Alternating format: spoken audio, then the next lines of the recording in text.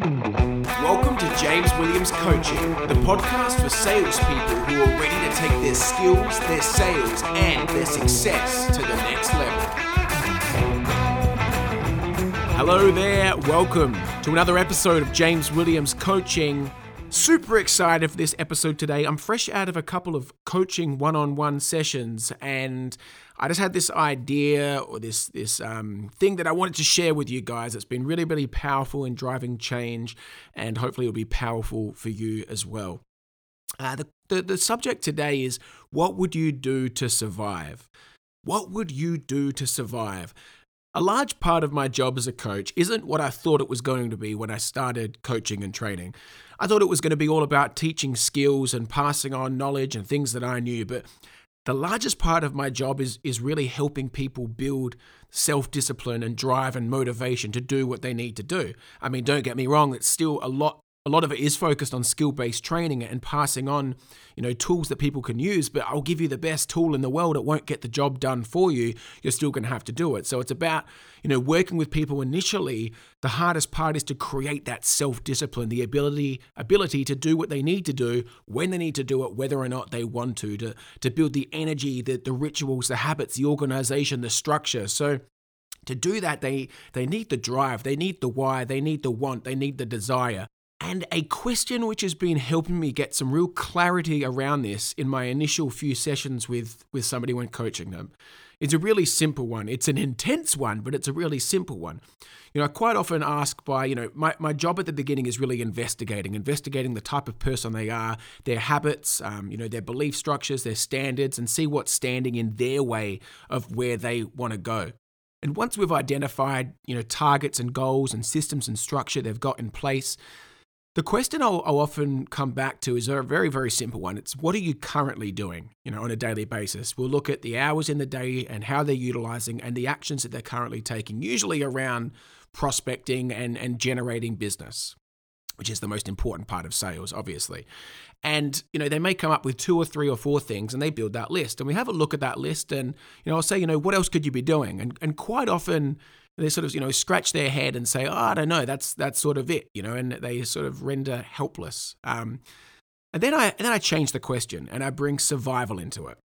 And it's a bit full on, but it works, right? And I believe that, within reason, as long as it works and it gets results, I'm prepared to use it.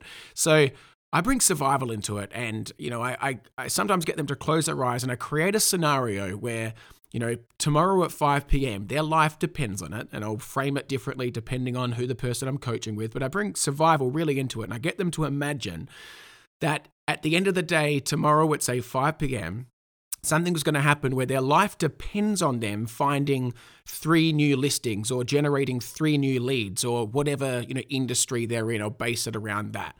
And I really take them to that place. Their life depends on it. Like, they have to do this or boom, that's it. It's all over. What would they do? And usually, almost instantly, their brain, you can see it thinking in a different way. Of course, right? They're in survival mode. So they start thinking about it and these new ideas start coming into play. Oh, I could do this and I could do this and I could contact these people and try this strategy and do this. And all of a sudden, this list starts getting bigger and bigger and bigger. And not just bigger, but like it starts making more sense. They're more practical activities, better prospecting strategies, better things that they could actually be doing to generate the business. And They write this list because they're in survival mode, and then the obvious question after that comes, okay, so why aren't you currently doing those things? And within reason, I mean, as long as there's enough hours in the day, but quite often they're very, very simple little changes, different strategies that, because their brain's thinking in survival mode, there's more of a need. They've created a stronger need, a stronger desire. There's a bigger why. So the answers come to them. When I say, why aren't they doing them? They don't usually have a great answer for that. So what happens in this exercise is they have a bigger desire, they have a bigger need, they have a bigger why, and all of a sudden their actions change. So what this really comes back to is, how bad do we want it?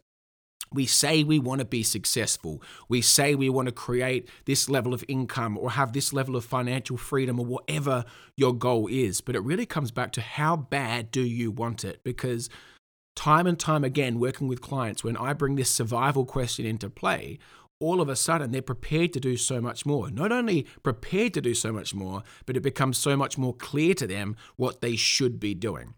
And the only thing that changed was the level of need, their why, which then makes me ask the question, how bad do you really want it? And at the moment, maybe you don't want it bad enough. So you need to create that need. You need to create that desire.